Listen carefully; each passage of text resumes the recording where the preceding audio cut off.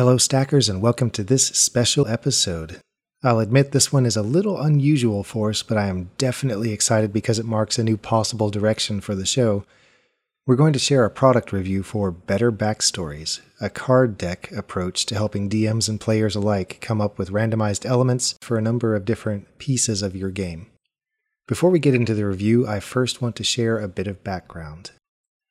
I'm not sure if or how much I've talked about this in previous special and Creation Corner episodes, but I'd like to say it again so it's bundled with this product review. It's a confession, and I think it's been one of the happiest accidents I have had the pleasure of stumbling over in my time as a DM. It has to do with how I run the process of character creation. Like many others, when the 5th edition Player's Handbook came out, I was happy to go straight through the creation process as it was laid out. Choose a race, choose a class, start rolling dice for some attributes, pick up equipment, hop into the game. This obviously works, but early on I noticed there was a slight logistical problem. After the sections on race and class selection, in fact it happens in Chapter 4 I think, there's a section for personality and background. This is where players get to pick things like character background and languages and things like that, the little filler details that help provide a bit of depth. If you've made multiple 5th edition characters in the prescribed fashion, you may have run across the same irritation that I have. As part of choosing a class, you get to choose from a list of skill proficiencies that relate to that class. Often, backgrounds also offer a number of proficiencies, and sometimes there's some overlap between the class and background list. The problem I've found is that by the time I got to the background section, I had forgotten which proficiencies I'd picked up due to class, so there was a bunch of page flipping back and forth to figure that out. I didn't want to drop off a non-class proficiency by mistake, so I, of course, had to do a lot of cross-referencing to make sure I was choosing wisely. By starting with background, however, I found I had a clean slate and I could pick freely without that back and forth. Rolling straight from that into class selection, I was bumping much of the proficiency selection together, and that made it easier by removing the administrative overhead of having to keep things straight. I found that it flowed more smoothly, and this of course led to a more gentle creation routine. However, after running character creation this way several times through, I began to notice another benefit. By starting with the background, I was thinking about characters differently. Now, instead of focusing on the numbers and boxes on a sheet of paper first, I was developing a person with characteristics, a history, personality, wishes, hopes. Before I ever rolled a single die, I was seeing a figure standing distinct from the process, and then the numbers and boxes helped further define elements of the overall person. I'll tell you, it was a complete mental shift for me, and I am a firm advocate of the person-first approach. Not only does it smooth out the process, it makes it easier to introduce new players to the game. By letting a new player focus on the personality, you're really mirroring how we develop in real life. In almost every case, we're just not born into the jobs we're going to have when we grow up. Instead, we go through life experiences that all work together to shape who we are, and when we begin to encounter new life experiences like jobs, that background helps define how we approach them.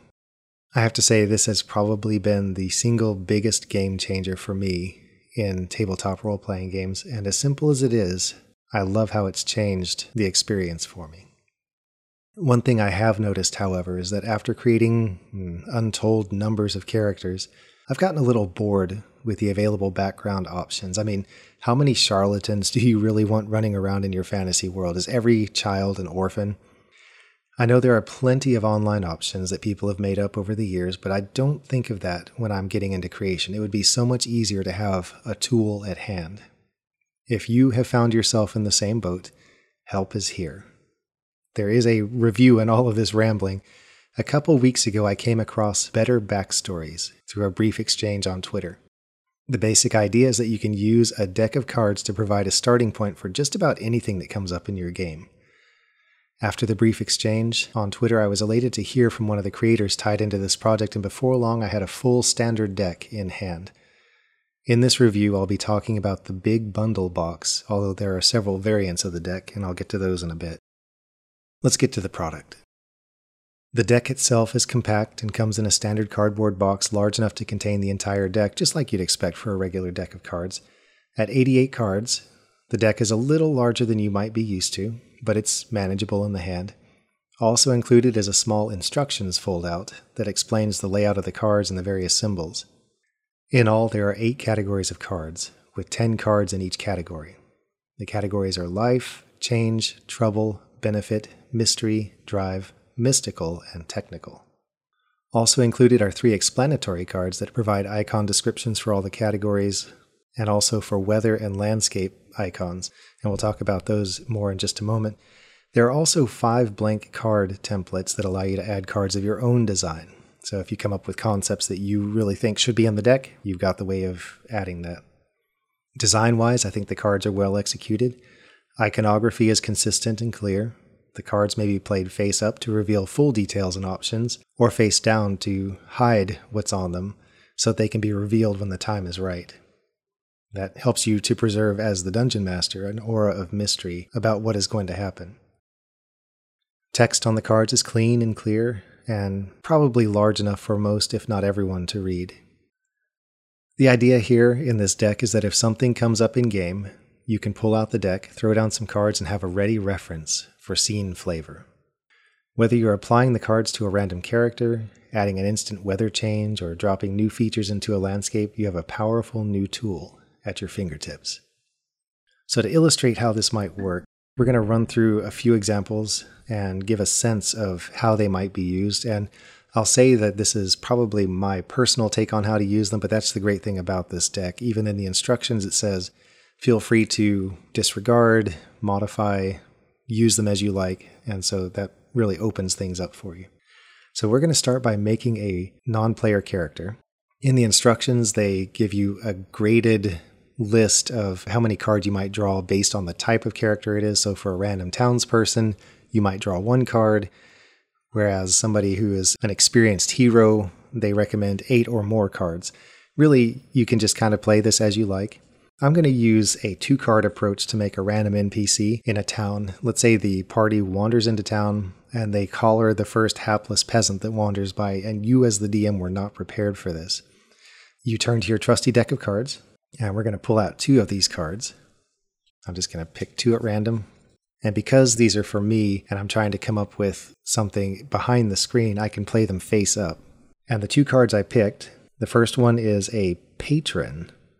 So this person, maybe not a peasant after all, maybe dressed shabbily, but is actually quite high ranking within the town, or perhaps has a patron. Really, the cards just give you some flavor and you can apply it in whatever way makes sense to the situation. This is marked as a benefit. It's got a diamond in the upper right corner, and there's a plus sign, which means, generally speaking, you can read this as a benefit, as a positive thing for the thing to which it's applied.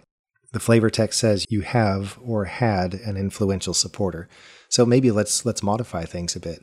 This peasant wasn't always a peasant. At one point, he was a promising artist, had a patron, but something happened. And so he lost that patronage, and now he's fallen on hard times.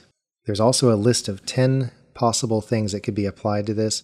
I said artist, but this gives a list of things that the patron could have been. Wizard or doctor, famous entertainer, retired criminal, and so on. And if you wanted, you could just pick one out of the list, or you could roll a die, a 10-sided die, and come up with something on the fly. But basically, we are saying that this random NPC that the party has accosted was once a promising artist and has fallen on hard times. Now, the second card is going to tell us why. Again, I drew these at random. It could have been any combination of cards. The second one is phobia. This has a lightning bolt in the upper right corner, which marks it as a trouble. And there's a minus sign next to that, which means this is a negative thing. You have a serious phobia of some activity, creature, emotion, or item. It may be the result of some trauma, or the reason might be a mystery. You have a very hard time dealing with this thing when it comes around. So applying this to our made-up NPC, here's an artist who was just looking like he was on top of the world, but then his phobia kicks in. Whatever, I mean, we could make it as fun or silly or terrifying as we want. And the great thing is this can have immediate effect on the interaction. So perhaps it's xenophobia. Maybe the former artist is afraid of meeting new people. And so when the party grabs him, he falls to pieces. And so you can have that phobia play through the interaction and become a real part of the encounter, making it a much more memorable thing. So in 2 cards, we have built a very interesting backstory for this made-up character. We've had very little mental energy involved in making this up because the cards have helped us do it. In addition to adding flavor to characters, the cards can also be used for defining weather events. And so we're going to do that now. We're going to have a weather event. I'm going to leave my 2 drawn cards out so we don't risk picking them again. And I'll pick another 2. And this time I'm going to leave them both face down, leaving the back of the card face up. And there are some icons on the back of the card, and by reading through the instructions you can figure out what they represent. But the great thing is they give just enough information that the players will be able to get a sense of what they might contain, but the true details of what is on them is on the other side, the face down side.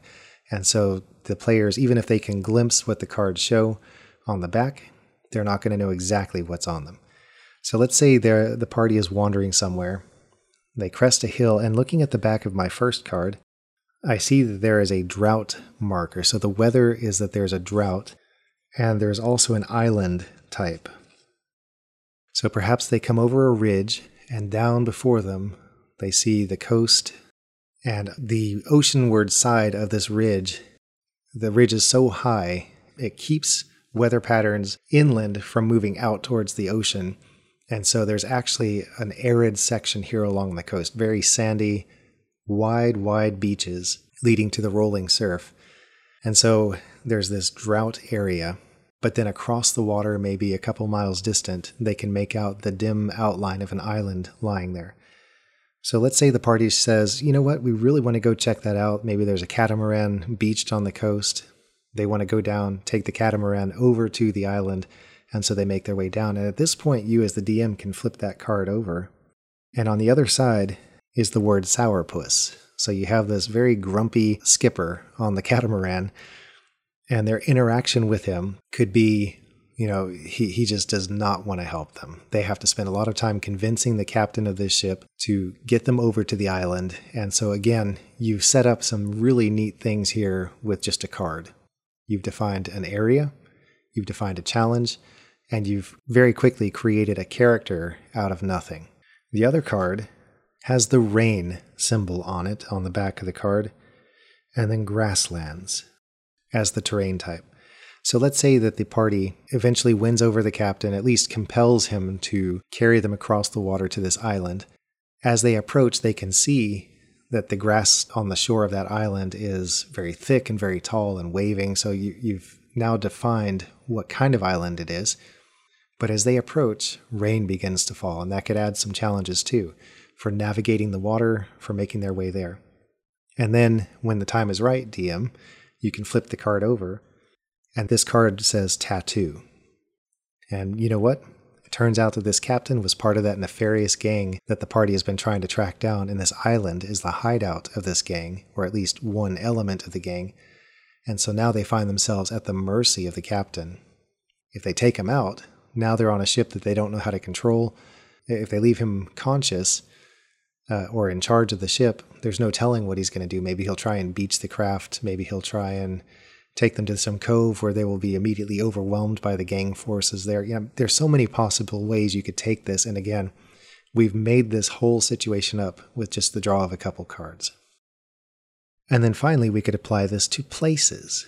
The party wanders into a city and they want to go into this building. And so what we're going to do now this time is we're going to draw 3 cards. I'm going to have one face up. And again, I'm just kind of making this up. There's no rhyme or reason to why I'm doing it. But, generally when you see a building, you notice some things about it. And then I'm going to take the other 2 cards. I'm going to have a 3-card draw for this one. And I'm going to put them face down. So my face up card is that this is worldly. The building that the party is looking at has the worldly tag applied to it, and the flavor text there is you had a widely traveled friend or family member who told you all manner of stories about their journeys. Through them, you either learn details about a specific culture or you know many odds and ends about various people and their ways of life. So this place, let's say that maybe it's a sailor's, a retired sea captain's house. And outside, there are sculptures, there are mementos and things on display in the yard that show that this captain has been all sorts of places. And that adds immediate interest to the place. The party decides, you know what, we want to go check it out. They want to go knock on the door and speak with this guy because he might have information that they need. So they go and knock on the door, and I flip over the second card. Uh-oh, this has the enemy tag. This happens to be the same sea captain that brought them over on the catamaran. Already we're seeing some fun possibilities here. He does not like that they forced him to carry them over to this island and risk himself and his ship, or whatever the case might be, however that played out. He does not like it. He harbors a grudge, and so this is going to be a very tense, very uncomfortable encounter. And as the encounter progresses, as the party tries to smooth things over, whatever the case may be, we flip the third card, Enigma. A family member has always been hesitant to talk about their past. They might even have given varying accounts of some event, so no one knows the true story. The reason the sea captain harbors so much resentment for the party is a mystery. Maybe he had family who decided to go off an adventure one time and they never came back, or they were horribly injured or killed, and he hates adventurers now because he thinks that they are responsible for influencing this family member to have gone off on this irresponsible way of life. And so now the NPC's motivation for hating the party becomes evident. So, you can do all sorts of things. However your mind takes the cards as they come can help you to form interesting situations. And again, you can apply this to just about anything in the game. But of course, the primary thing is you're looking at NPCs, weather events, and places. The great thing about the deck approach is that it's customizable to your needs. As the instructions say, if you're running high fantasy, you can drop out certain categories from your deck, like the technical one. If you don't have any swamps in your desert world, don't worry about it. Just adjust the details so they do make sense. It's up to you how you use the deck, and everything is just a starting point. As I said earlier, there are several options for the Better Backstories deck. If you come in at the lowest tier, you get the basic deck, and that's a PDF file, and that'll run you $4. It includes 60 cards that are not tied to a specific genre. The printable document allows you to run off cards on your own printer. The Big Bundle PDF set is $6, and that adds another 20 cards that are genre-specific, specifically to sci-fi and fantasy. The Big Bundle box, which is the one that I've used in this review, is the physical format, and in this deck you get the full deck of cards in glossy playing card quality, and that'll run you $15. Finally, at the premier end is the Big Bundle box holographic. That'll be $35, and if you really want to dress up your cards with a nice multicolor sheen to it, you can go for this route to add some color pop at your table. Based on my experience, I recommend you check it out. If nothing else, the $4 PDF will allow you to print off what you like, and you won't spend a lot. As you've seen, it can immediately enrich your storytelling potential and help you avoid mental roadblocks at the table. As for me, I think I'm going to keep this deck behind my DM screen for those moments when I need inspiration, or when I just want to have the players experience a moment of randomness, where none of us know what's going to happen. Whatever deck you end up selecting, I think it'll be worth it. Stackers, what do you think? We'd love for you to let us know through social media, and if you're in our Discord server, we'd love to hear from you in that way. While you're at it, be sure to check out our unboxing images on Twitter and Instagram. And if you're interested in picking up a deck or two, be sure to visit betterbackstories.com now. We've linked to the site in our show notes, so go check it out today. We definitely want to thank Better Backstories for enhancing the state of play through this deck, and for contacting us about writing this review. Keep up the good work, and let's make our characters and games more rich with lots of neat detail. We'll see you here again next time, Stackers.